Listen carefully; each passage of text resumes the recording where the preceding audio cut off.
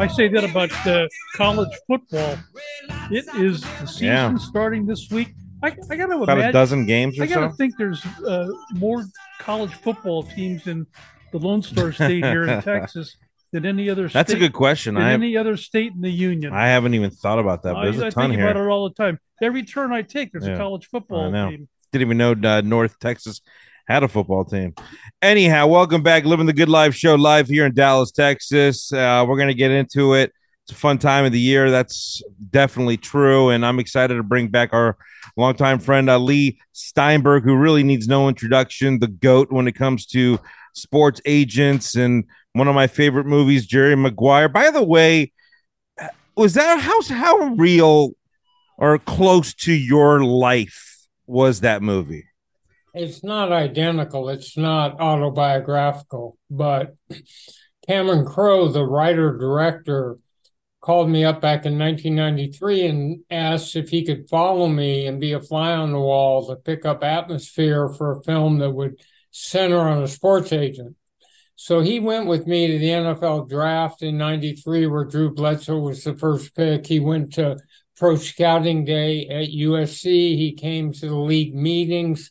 He came to games, came to my Super Bowl party. And I told him lots and lots of stories. And so what he incorporated, only he knows, but I was technical advisor, so my job was to vet the script to make sure the willing suspension of disbelief that holds you in a motion picture didn't get broken. You didn't think the dialogue was phony or the look on the field was phony. And then he had me work with some of the actors like Cuba Gooding Jr., who I took down to the Super Bowl in Phoenix and made him pretend he was a wide receiver all week. And, I actually had to show the quarterback, played by Jerry O'Connell, how to throw a spiral because he had gone to NYU and they didn't have a football program there.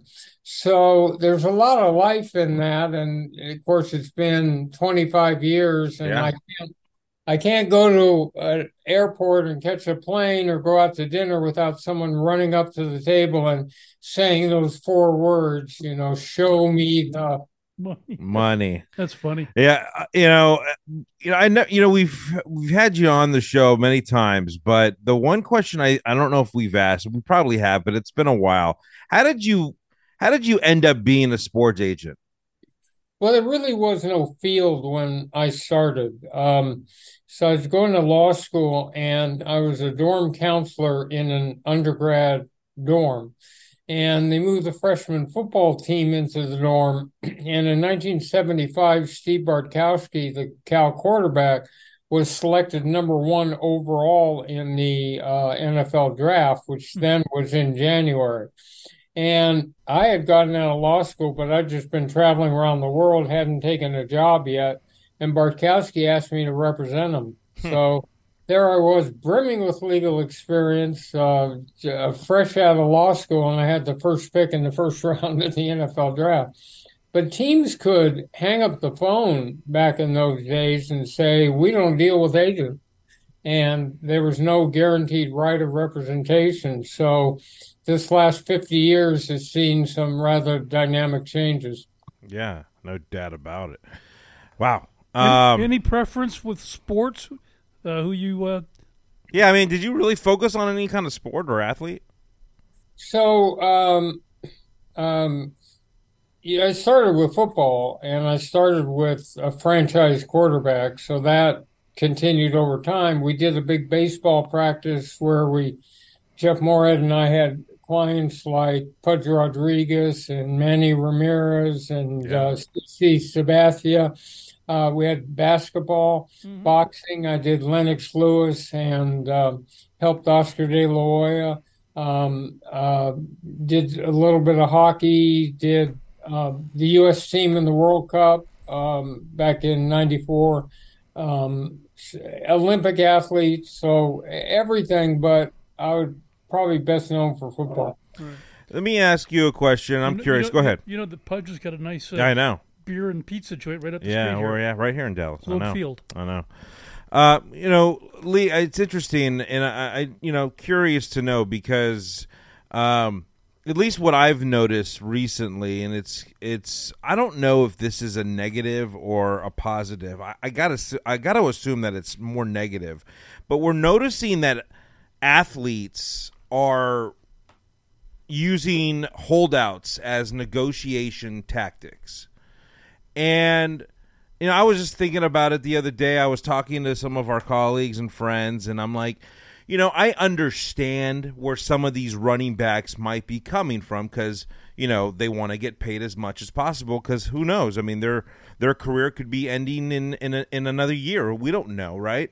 But in the same breath, you look at the ownership, and I understand where they, why they feel the way they do. So my question to you as a sports agent where you represent athletes, first of all, is that a good tactic? Because it just seems to me like if I was a general manager, I don't know if I would want to have him on my team because it seems like he might do that with us now. I don't know.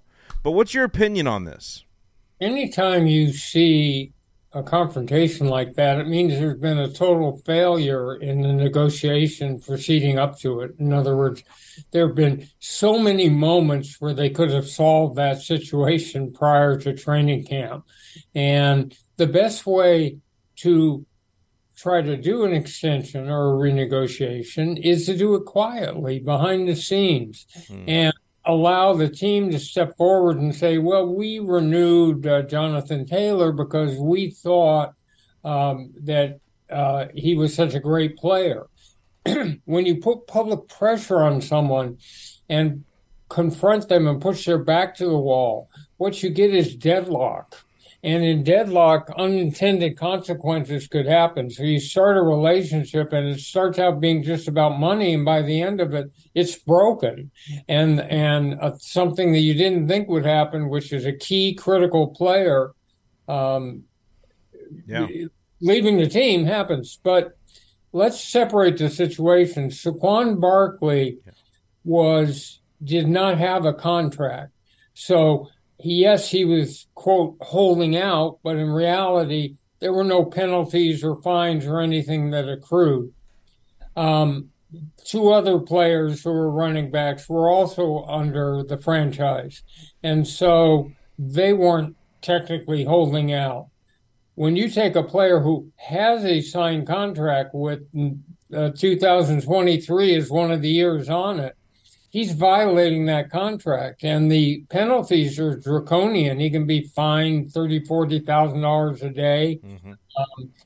They can, if he's not in camp, they can send him a 10-day letter, and he's got to come into camp. I mean, it doesn't get good.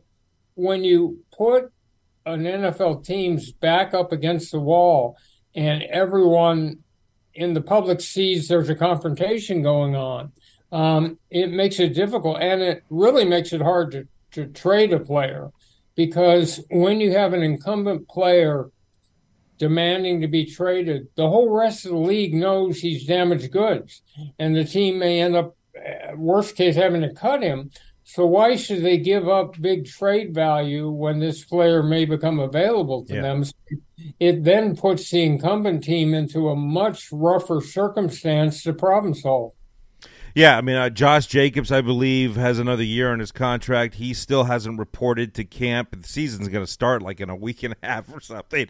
We saw Le'Veon Bell go through this, and clearly it was a bad decision on his part because we all know what happened there. Now he's boxing somewhere, celebrity boxing. I just, like you said, it could damage your reputation, I think, in the league. If, Jonathan Taylor just got the okay to go and look for a new home, if you will, to be traded. Now, I don't know who's going to, want him, but there's certainly other teams out there that might need his skill because he is certainly one of the best out there right now, like maybe Miami. But, another question to you, and I got to ask you, because this is something that I think happened where Aaron Jones, a great running back over in Green Bay, took less money this year.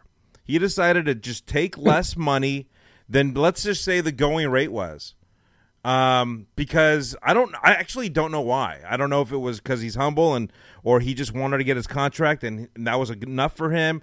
And he wanted to stay in Green Bay, but that really affected, I think, the industry and running backs in general, because I think he had a lot to do with guys now not getting paid as much. I mean, I don't know, maybe I'm wrong. Well, there's a market. And so how you negotiate a veteran contract is you look at who your comparables are, how many years in the league, how prolific, how many yards gained, what they did in the receiving game, did they make honors, are they all pro, did their team go to the playoffs? There are a variety of ways to look at it, but it's all, the market is made up of comparable running backs. So when you're doing those negotiations, people will argue about who's Aaron Jones like, and then comparable. But the truth is that for the next running back coming up, that's the market. So whatever his motivation was, remember when you see this sometimes with quarterbacks or someone else, it's because restructuring a contract gives the team more room under the salary cap. And if they have more room, then the chances of making it to the playoffs and Super Bowl is much enhanced. And for a star player to be on a Super Bowl team changes everything. I mean, it's their ultimate aspiration, but it also changes their profile, their marketability, means tons more endorsements, tons more recognition. So there are all sorts of things that happen when you win. So if that was the motivation, then you understand. And what you would argue is that's not a comparable for us because he did that to try to give the team a better route to win. That's not really what the market is. Yeah.